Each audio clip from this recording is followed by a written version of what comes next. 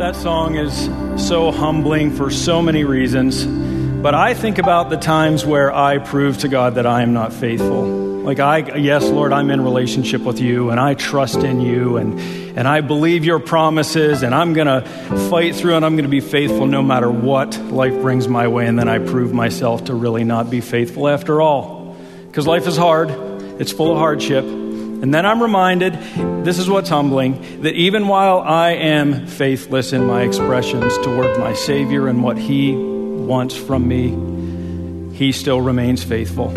He still proves Himself faithful over and over and over again. And He has provided us with this, His very precious and great promises, to guide us and direct us and to bring us His truth and to declare to us His promises and His yeses and His amens. And I am so thankful that we are in a church that believes in the soundness of and the proclamation of this book. I'm very happy that you are here today with us, because we're going to open it up and see what God has to say to us today. So go ahead and have a seat. As you have a seat, if you remember last week, Bjorn took us to Genesis chapter 2, verses, I believe it was 4 to 14. And we're in a sermon series right now, How Did We Get Here?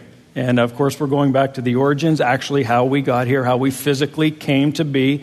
God's 6-day creation account, where He created everything we see and know around us, and then established man on earth and gave us a place to live. And last week we saw Bjorn. He took us through those verses 4 to 14. And verse 8 jumps out at me because of where we're going today. And the Lord God planted a garden in Eden. There was a place called Eden, and He decided He wanted to have a garden there for mankind to live in and dwell in. With who? With Him in His presence, this perfect place. He put man there. So He creates the garden. He takes man, He takes Adam, and He places him in this garden. And then this garden possessed all of these crazy varieties of trees that He planted that were good, that were pleasant to the sight, and good for food. And then we see also that the tree of life was in the midst of the garden, the tree of the knowledge of the good and evil. Really wonderful, really amazing, spectacular things that God created when He established this place called the Garden of Eden, and He placed man there. I oftentimes find myself, especially when I read the account, wondering what the garden looked like. If these trees in and of themselves, if that is the only thing that's mentioned in verse 8, were pleasant to look at, I wonder what that even meant to say they were pleasant to look at. I think about a time where I was sitting, now this isn't a fruit tree, but I was sitting on a mountainside in Colorado in middle October. I could see the snow-capped Rocky Mountains to the west, and I could see all around me the sun shining through these beautiful yellow aspen leaves with the white bark of the trees. Absolutely gorgeous, gorgeous setting. And I wonder, what did the Garden of Eden look like when I experienced something like that? Or the lush green of a jungle forest in the Caribbean or Africa. Absolutely amazing places, declarations of God's glory. I wonder what the Garden of Eden looked like. But even more so, I wonder what the garden felt like. Because we can look at something and we can see its beauty and not necessarily experience it. But I wonder what, when we think about the Garden of Eden, what it actually felt like. And this I would ask you to say, take yourself, okay, where's my absolute favorite place on earth to go? Why does it feel so good at that place? I believe it's in large part because we are leaving the responsibilities that are behind us or that make up our life, and we're going away for a week or 2 or 3, and we're going to experience life apart from responsibility in this place that's pleasing to the eye. I'm going to eat as I want to eat during this vacation experience. I'm going to get up in the morning, I'm going to have my coffee, I'm going to go to the beach, I'm going to sit on it, and I'm going to enjoy the sun, and I'm going to come back, and I'm going to have a good dinner, and then I'm going to sit around and do whatever, and then go to bed. Simple life. I wonder what the Garden of Eden felt like. I believe it actually felt more like home than it did vacation, because home is a place of safety. I had a friend of mine ask me, when you drove home from college, from Indiana to the state of Pennsylvania, when you drove home, when did it feel like you were home? Well, as a young man from 18 to 21 years old, when I crossed the West Mountain to the Cumberland Valley where I lived, that's when it felt like I was actually home.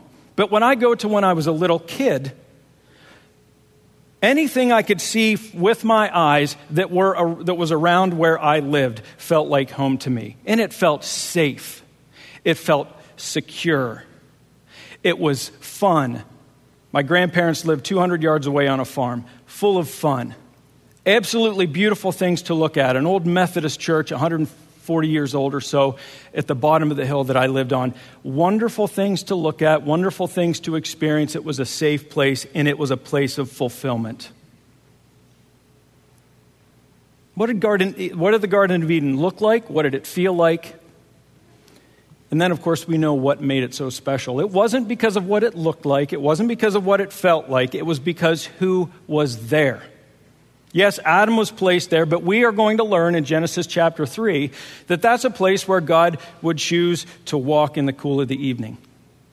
God's presence was there. That's what made the Garden of Eden so special. He chose to place man in this place where he would be with man, sharing in relationship with him. The description of God walking in the garden suggests that there was an enjoyment of fellowship between him, between God, and Adam, our first parents, Adam and Eve. It was the right place. It had the right relationship. It was a place of meaning. It was a place full of purpose. The Garden of Eden was a place where there was fulfillment, the experiencing of complete and utter peace and joy. It's the place to go to for vacation and never return. This is what the Garden of Eden was like. And if I could put it in these terms, the Garden of Eden was a place where true life was intended to be experienced. It's a place where mankind was intended to experience true life, life in relationship with our Creator God. Everything was right and nothing was wrong. Everything was driven in the Garden of Eden by the presence of God. If you think about your favorite vacation spot, not everyone is pleased. We can't go skiing together as a family because Wendy doesn't like the cold and she struggles in the snow. We don't like we can't go to the beach because Caden doesn't like the sand. My brother-in-law can't stand the heat. Not everyone is happy with wherever we choose to go for vacation. But here's what I know. A place like Garden of Eden, the presence of God being there in this perfect creation, is a place where everyone can go and enjoy themselves to their fullest. True life was intended to be experienced in the Garden of Eden. You didn't have to go to your favorite place to escape. This was the place to be. It was a place full of, now listen, here we go. We're about ready to roll into today's passage. It was a place full of purpose, not just an escape. Because look, you can go to your favorite vacation spot and after about a week, 2 weeks maybe, you're already looking and ready to come home to responsibility because you know there is where life's purpose is. You can't always escape. You have to come back. But in the Garden of Eden, it was a place full of purpose. God placed man there, and he gave him work to do and to keep the garden. It was a place of purpose. It was a place of providence. When you go on vacation, hey, listen, money runs out. You eventually have to come home, and you have to eat what's in the cupboards at home. You can't afford to stay on vacation forever. But in the garden, God's providence was there, and it was perfect as God provided. And then it was a place that was safe. It felt like home. Nothing could bother you there. Nothing could harm you there. It was a place that was safe. Yes, because it was the garden, but more importantly so, it's because the presence of God was in the garden. Garden life. I believe that we can experience garden life, true life, the way it was intended to be, while here on earth. Yet while it will feel like in many regards a shadow of what was and what is to come, I believe we can still experience it if we're living life on purpose, if we're living life receiving that which God has provided for us, and we are receiving and enter into his protection.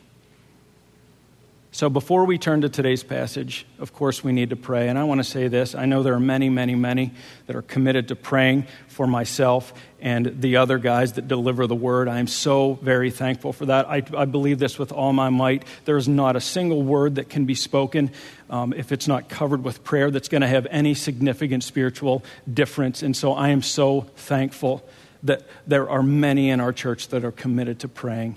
And so I would ask you, continue to pray. Continue to pray, Lord, speak through Todd.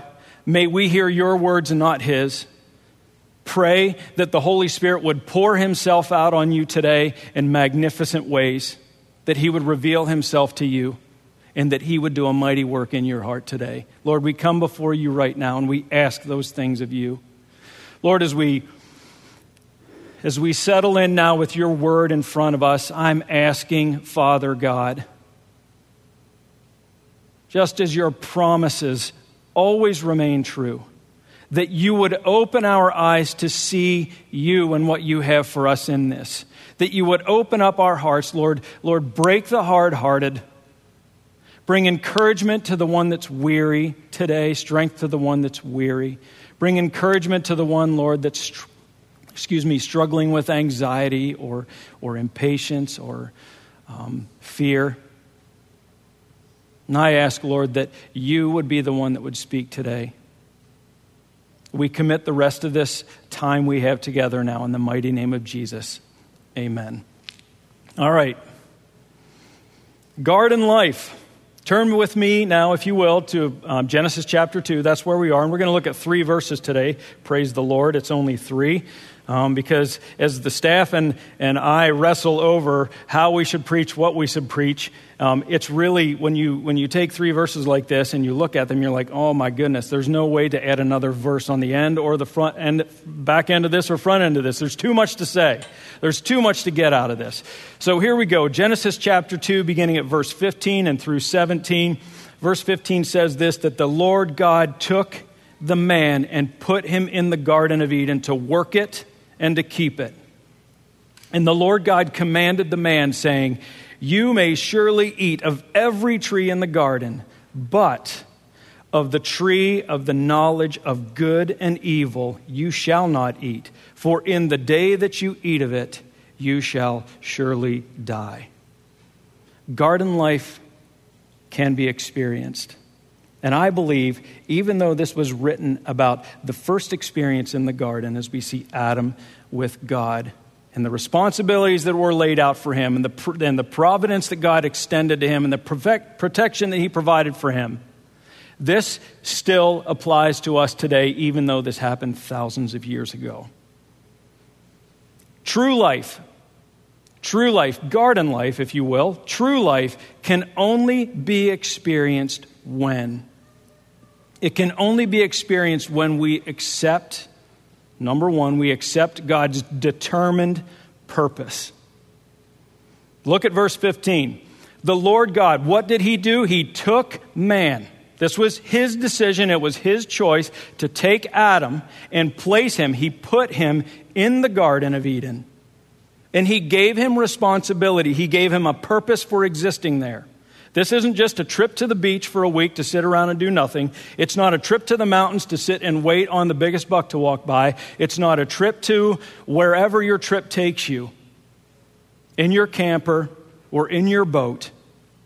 This is a place where God designed a purpose for Adam to have as he existed in the garden. He put him in the Garden of Eden to work it and to keep it. Now, we read this verse and we can't help but think of what work means since the fall.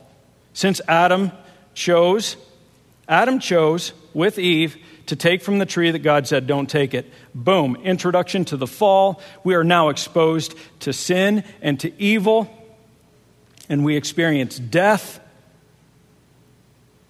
And work is a pain in the rear. Think about your favorite worst Monday. as you walk into your workplace, that's not what Adam experienced when God assigned to him to work it and to keep it. No one wants to hear that. All right, here's what I'm going to do. I'm going to put you in this beautiful place, but you're going to work. When I hear that, I'm like, that doesn't sound like fun to me. Unless it involves skis on my feet. Work doesn't sound good. That doesn't sound good to me. But here's what we know. When God put him there, that actually means, if you read it in its original context, that it was actually a place of rest. To put him there, it was God giving him a restful place where he could work and keep what God had placed before him. Adam was to serve God in the place God determined and in the way God determined. Let me say that again. Simply put, this is the way it is. Adam was to serve God in the place that God determined and in the way that God determined. To work it and keep it, purposeful existence. It wasn't a vacation. It was better, and it included work. His purpose was to please the Father, to be pleasing to the Father, while he performed good things in the garden. Look at it this way. My dad had a 1966 Pontiac GTO. This is kind of the way I think about it. I found pleasure in washing that car because it meant something to my dad. And I remember one day I washed it, and I'm a recovering perfectionist, so back in the I don't pay. If you saw my car today, you'd be like, "Yeah, you're not a perfectionist." But back then, I took great pride in taking care of what was my father's. And I told him, I said, "Come on out." I said, "I want you to show you. I just washed the GTO." And he came out, and he looked at it, and he was making over where it was clean. But he said, "Take a look at this." And he went on. Now back then, they put chrome strips around the wheel wells to dress it up a little bit. And he took his finger inside the wheel well, and he went like that. And he said, "Look, it was dirty." You know what? I was okay with that because of the way my dad approached it, yes. But my desire was to please my father as I did the work that he assigned me to do, taking care of the very thing that he asked me to take care of. Probably not washing cars in the garden, but Adam was taking care of the very thing that God placed in front of him to take care of. What does this mean for us now as we look at what the intention was for God with Adam as he placed him in the garden? How does this apply to us today? This is hard. God is the one who determines where you will be and how you will be.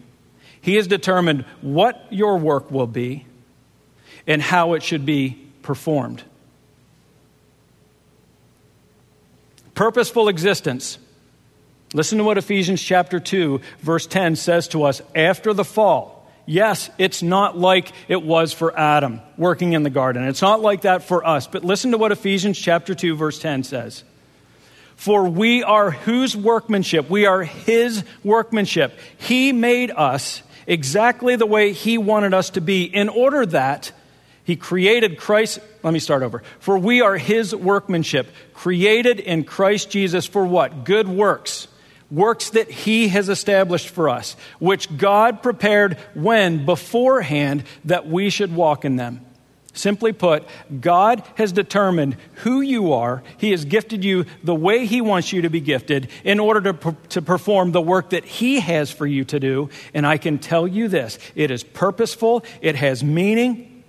And when you do it in accordance with God's plan in his place, it will be rewarding and you will experience purpose. And you will find enjoyment even in your work. There's so much to say about this. Here's the way I look at it. Kids, before the age of 10, you're living in your parents' home, and this is what you do. You do everything you can that involves play that your parents will permit. Your kids' number one goal is to play and to eat candy. That's their purposeful existence right now. It's what they're going after. They roll into their middle teen years and their late teen years. In their middle teen years, they start expressing themselves more and more, and their purpose for life is to continue to satisfy themselves. And then they hit the late teenage years. They exit high school, God is moving them on. They have determined either I'm going into the military, I'm going to go to college, I'm going to start my first job and make money and buy new cars. This is their purposeful existence. But then when you hit like 2021, you're like, what am I doing with my life? What is my purpose for this life? It's the first time I really believe, me personally, started to really think through what is my purpose for life. Because I just thought, out of high school, right into college, no thought, that's just the next thing I was going to do. No purposeful thought to that. Lord, what do you have for me? Then, for the young adult that makes it through college, they move home or they go wherever, they start their job and they start realizing, oh my goodness, I'm not married yet. I need to find my wife. I need to find my husband. Purposeful existence. Do we consider, is this what God intends for me to do instead of is this what satisfies me? God brings purpose to those types of things. I want to say a word to the young moms right now. As I read through this and considered purposeful existence, I see the young mom that got married. She now has 2 or 3 or 4 kids running around the house. She's tied to the home. Many are homeschooling now. And she's starting to wonder, what's my purpose in life? I don't feel like this is enough. Well, listen to this. God assigned to Eve this. I am going to make Adam a helper fit for him. And we'll talk about that in just a moment. I'm going to make a helper fit for him. But the very first thing past being a helper for Adam that he speaks about Eve is this. And it does come after the fall. It's speaking in regard to the curse to the woman. He said, I will surely multiply your pain in childbearing. You're going to have kids. You're going to multiply your family through childbirth. He's speaking to them as what? A mom, as a mother. That's verse 16 in chapter 3. And verse 20 of the same chapter, the man called his wife's name Eve because what? She was the mother of all living things. Helper to the man, giving birth, called mother. This is intended to be an encouragement for you young moms. There is no greater purpose in your life than to glorify God by being a mom to your kids. You don't need anything else outside that. Now, the day may come where your kids are in school and you're deciding, I want something to do. And maybe being your husband's helper means that sometimes you have to go out and you have to earn $1 or $2 in order to make ends meet. Not against that. But you find your purpose in being a mom to your kids. What are the things? What are the things that we get mixed up in? Kids that don't possess any real purpose for living. Kids, here's one. Do you want to be the best gamer ever? Men, do you want to be a better hitter in the game of softball? Do you want to be the one that brings home the biggest buck that hangs on the wall? Do you want the biggest fish? Are you the one that pursues those types of things? Nothing wrong with them. I do them myself. And it's a way for us to experience God's creation. But is that your purpose? Is that your purpose? Men, what is your purpose? Ladies, best dressed? Are you looking for a personal career? Do you want to chip in Joanna Gaines' kitchen? What are these things that you pursue that you really think, Lord, what is the real and true purpose in this? Am I glorifying you? Am I honoring you? Am I living where you have me to live, performing the deeds that you have me to perform in and for you? God assigns to us purpose.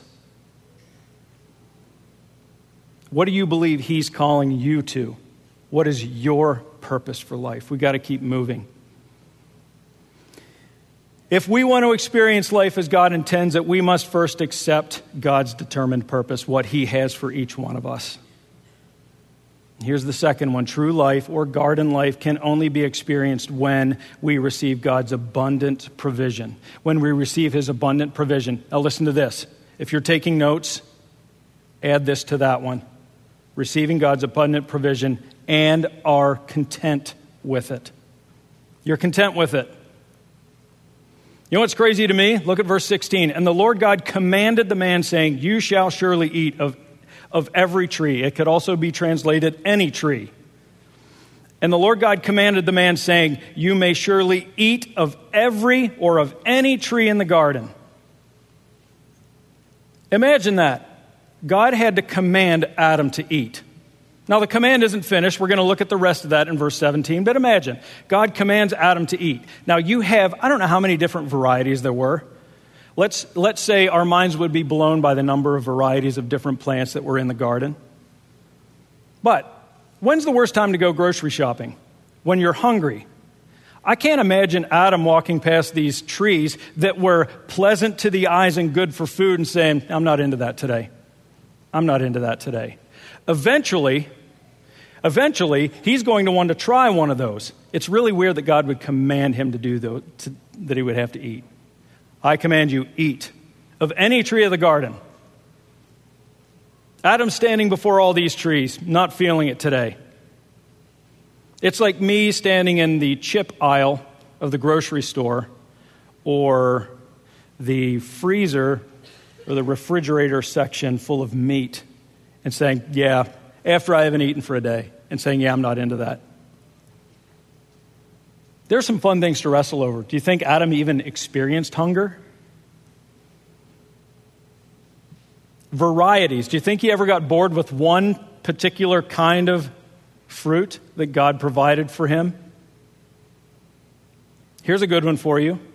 If Adam was perfect in his creation, he was created with a digestive tract. Do you think that Adam, in his perfection, with perfect food in front of him, do you think he processed it completely? There was no exit strategy for what's left over. There's only the creation of a digestive system. Was God actually intending for that, for mankind to have a digestive system? Because he knew that one day, after the fall, mankind would start falling apart and not process things the way he did beforehand. Listen, this is all fun. There are so many things about Scripture that are fun to really spend time going through. And hey, I wonder, what if? There are so many things about Scripture that we don't even, it's fun to wrestle over, but we don't really need to know the answer for that. What we know is God provided for Adam. He said, you can have all of this to eat. Any tree in the garden. Any tree. And it is yours to eat. God provides for him. We must receive God's abundant provision. Any tree in the garden. After the fall, what does this mean for us today? How do you treat food?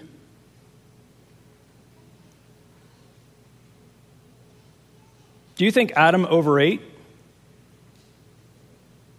Do you treat food like it's a right or a privilege?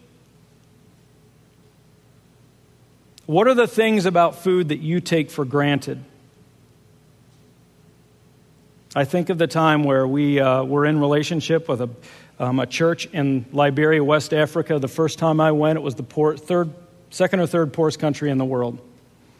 Grocery stores were not a thing when I was in Liberia.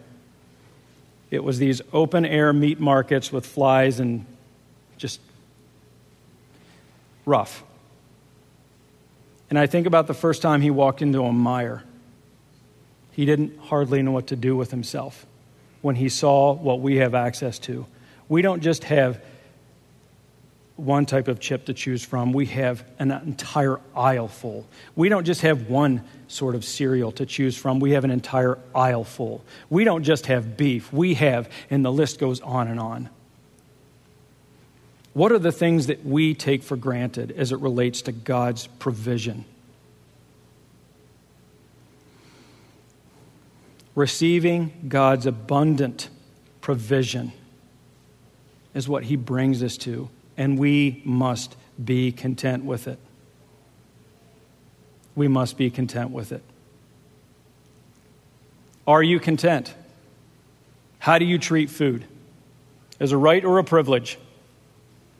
When you go to a restaurant and you order your steak medium and they bring it medium well, do you grumble and complain and ask for a new one? How do you treat food? Do you sit down with your favorite snack and eat the entire box or bag, or do you use it as a treat? How do you treat food? Receiving God's abundant provision, and we must be content with it. Hey, listen, if we want to experience life as God intends, we must accept God's determined purpose for our lives. We also must receive God's abundant provision and be content with it.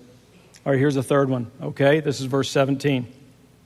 Look at verse 17. True life can only be experienced when we accept God's protection, His protection.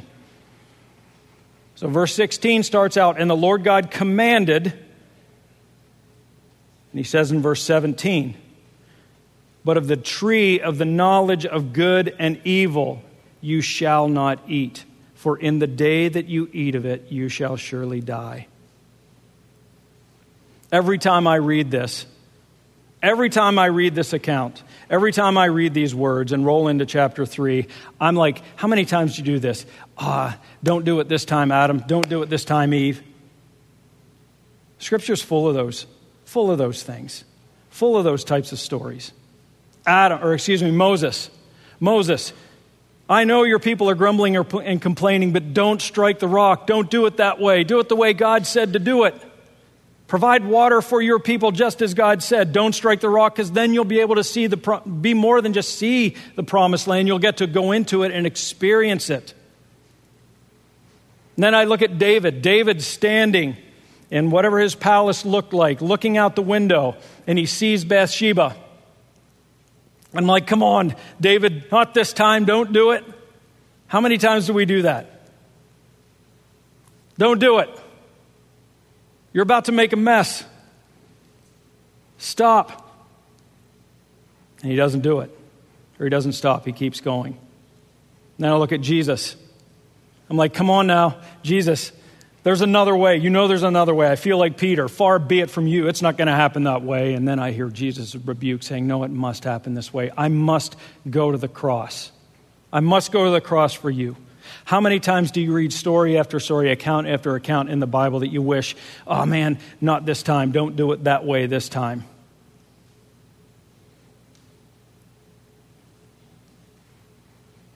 Adam had only known good and life. He didn't know evil and death. Really? One tree. Out of all the trees in the garden, one tree. Wonder why God put it there. Why didn't He put it somewhere around the corner where Adam wasn't standing in front of it?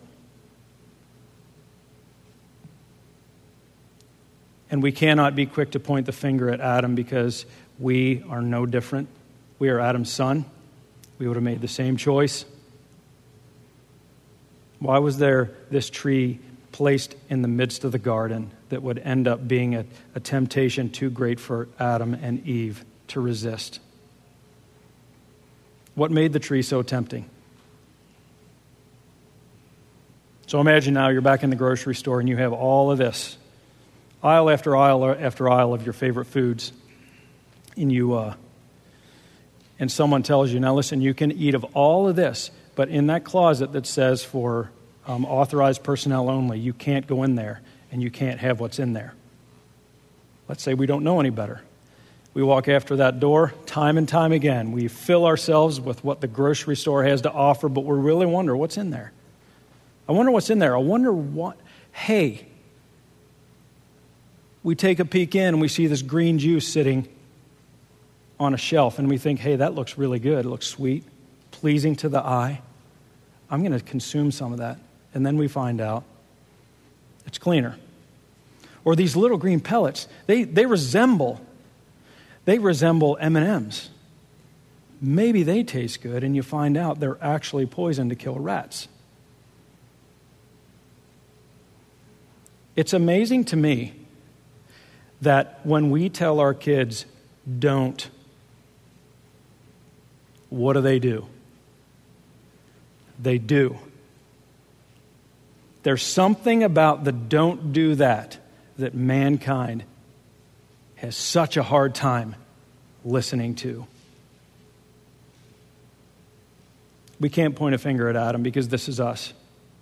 When I read about David, I'm like, how many times did he walk past the window and, hey, there was Bathsheba, a really attractive woman on the roof. Next day, wonder if she's out there again. Hey, I saw her bare naked back. Next day. God's saying, don't do it. He's saying, don't do it. And he stops, and his gaze is longer this time. And he moves on. And then one day he decides, I'm just going to watch. And then he has to have it. Has to have it. Over and over again. I guarantee you God was saying, don't do it, don't do it, don't do it. He said, but I got to have it, got to have it, got to have it. Before you know it, he has it, makes an awful mess of his life and his family. That's us. That's us. Even for us who are in relationship with Jesus Christ, and we know not supposed to do that, what do? We walk right into it, knowing it's going to be harmful. There are so many things that we go after in a knee-jerk reaction that we don't intend to, and we're like, I just blew it. Impatience, anger bursts out of me, and I can't stop it. Lord, forgive me. There are those kind. And then there are the ones that King David, he prays, Lord, keep me far from presumptuous sins and take care of the hidden faults that are inside of me. These presumptuous sins that we continue to walk into, the ones that we deliberately do, knowing that we shouldn't. Hidden faults, I know they're in me, Lord. Declare me innocent of these. The knee-jerk reactions, impatience, anger. It all comes from our flesh. We cannot point a finger at Adam. The very protection that God, he lays out in front of us. Don't go there because it won't go well. We cannot help ourselves. We need Jesus.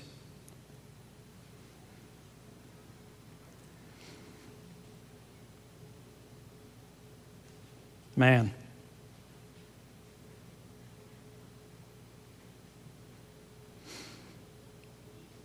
If you choose the most attractive sin in your life, choose it right now. The most attractive sin in your life. And you put flesh on it, you put pages on it, you put an idea to it, you put money to it, you make it what you think it is. I guarantee you this, you will make that so beautiful. But if you take a moment, you say, I'm stepping away from God's protection, I'm opening it up, I peel the flesh off of this thing that I've made so attractive. You're going to see one of the most horrific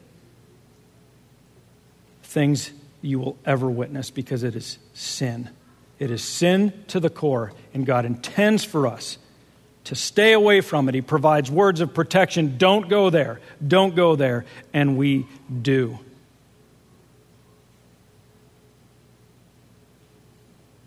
We must make evil and death really, really ugly. And we must make trust and obedience really, really attractive. We can experience, even if it's just a whiff in this life, we can experience the fullness that God intended for mankind to experience in the garden if we simply listen to what God has to say to us. Living a life of purpose that He has designed for you. Living a life full of accepting and receiving the fullness of His provision that He has for us. And being content with it. And then living in His protection. Staying away from the things that He doesn't have for us or want from us. How did we get here? Look at this. We're going to wrap it up right now. How did we get here? Look at. We know how Adam got there. He was created by God, he was placed in the garden, and he was given some things to do, and he didn't listen. And we get here today because we make the same choices that Adam did. The fall came. The garden, listen to this, the garden was God's choice. He placed mankind there. God's choice. That's how we got there. How did we get here into this nasty, broken down, sinful world? It was man's choice. Man chose other than what God had for him. God chose, things went well. Man chose, things didn't go well. And here we are today. We make our own choices. I wish that He would just take away my choices and make them all for me. But He permits me to make my own choices, and I make them wrongly, declaring my ultimate need for the person of Jesus Christ. God chooses, things go well. Man chooses, things don't go well. And then we see God choosing again to bring His kingdom to us through the person of Jesus Christ. He makes a way for us to experience again life as it was in the garden. And while we still live, you know what? I think the disciples had it pretty good. They were able to walk with Jesus.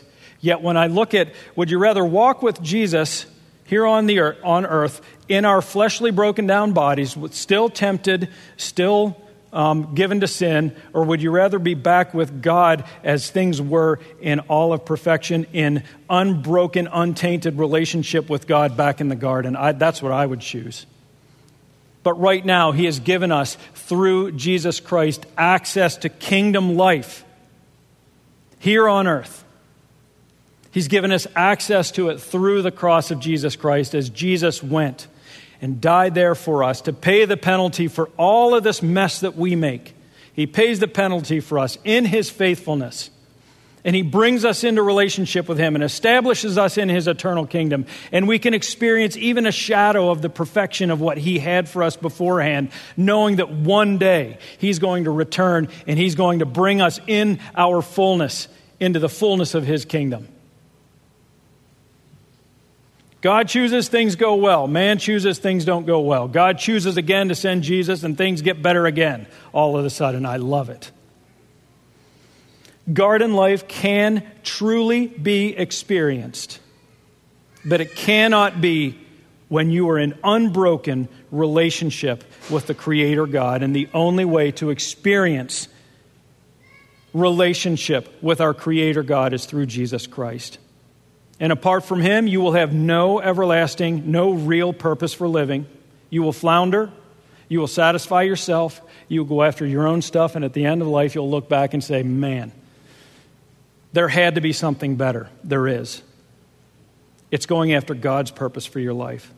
You will constantly be dissatisfied with God's provision if you don't find your satisfaction in and through God Himself, through Jesus Christ. And you will constantly be exposed to the attacks of the enemy if you remain in unbroken fellowship with Jesus Christ. The only answer is Jesus, through the cross. That's the only way into the kingdom where we can have a life of purpose, of providence, and protection. It's the only way. So it really comes down to trust. Do you trust God when He says, don't do this, but you can do this? Do you trust Him? So I'm going to leave you with 3 questions, okay? That are unanswered. They're for you to answer. And they're all why questions. Our kids love to ask those, don't they? Why? Why? Let me ask you this. Why don't you pursue God's purpose for your life? Now, maybe you are, but I want you to think deep and hard. Why don't you? Why don't you pursue His purpose for your life? Why are you dissatisfied with the things that God provides for you? Number 2. And then here's the last one. Why do you toy around with the things that God doesn't have for you? It comes down to a matter of trust. Purpose, provision, providence, all found through Jesus Christ. I would encourage you, if you don't know fellowship with God through Jesus, it would be a shame for you to walk out of here and not run to Him and give your life to Him. Brother in Christ, sister in Christ, if you are dabbling in things that you shouldn't be and not finding your completion and satisfaction and purpose through Jesus, please don't. Come and talk to us. We are ready ready to help. All right? That's God's word. And I pray that the Holy Spirit of God is speaking to you even now. Father, we do come to you in this moment. Lord, however you would see fit, tweak the heart of each one that's here. Lord, open the eyes of the individual to see you and to know you and to know, Lord, that is where we find our purpose. Lord, bring purpose, bring meaning, bring fulfillment, bring satisfaction and protection to your family. And I pray this all, we pray this all in Jesus' mighty name. Amen. Amen. Let's stand together. Remember that purpose, provision, protection.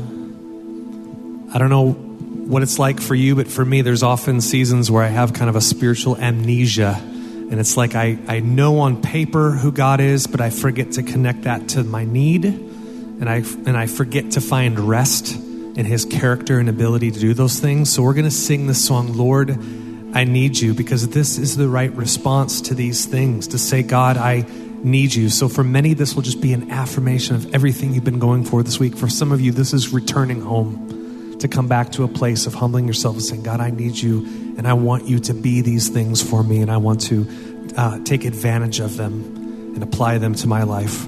So take some time to respond to the Lord with this song.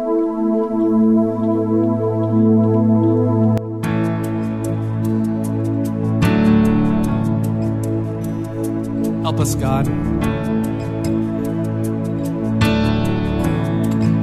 Say, Lord, I come, and I confess, bowing here, I find my rest. Without you, life fall apart. You're the one that guides my heart.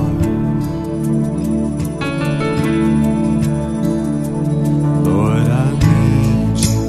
Oh, I need you. In every hour I need you. My one defense, my righteousness. Oh God, how I need you.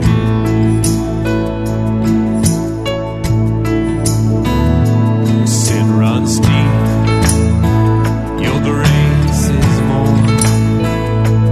Grace is found, is where you are. Is where you are. Lord, I am free. Holiness is Christ in me.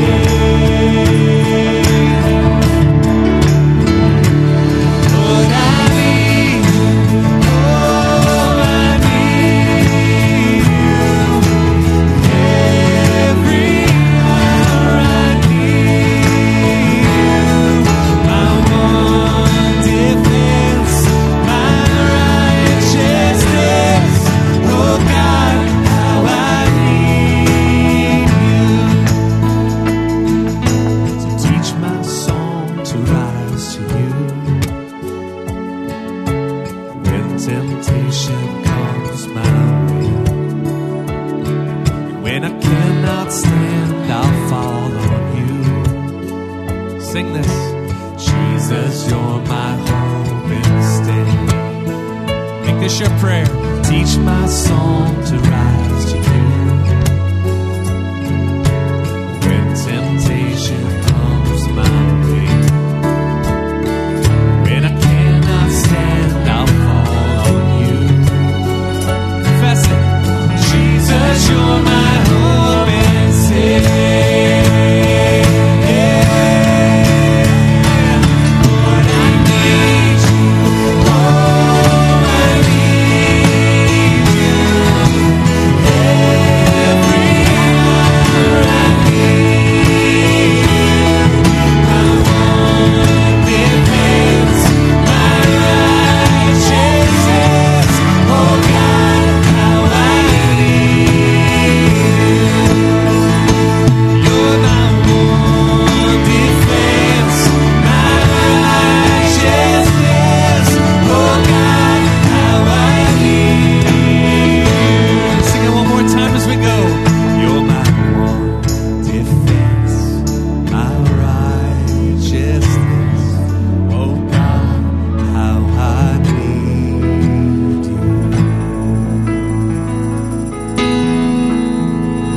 We need him, don't we? The first verse says, without you, I fall apart. Would you say my experience in life right now is it falling apart? Search your heart. Is the falling apart as you're pressing towards God or away from him?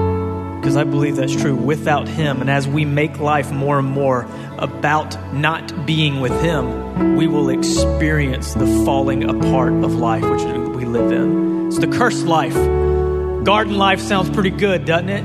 It's because we're living the cursed life. But I'll tell you what's even better than the garden life. It's the kingdom life that is here and now. And the kingdom is coming. And with it, the glorified life that will be far better than anything Adam and Eve experienced in the garden.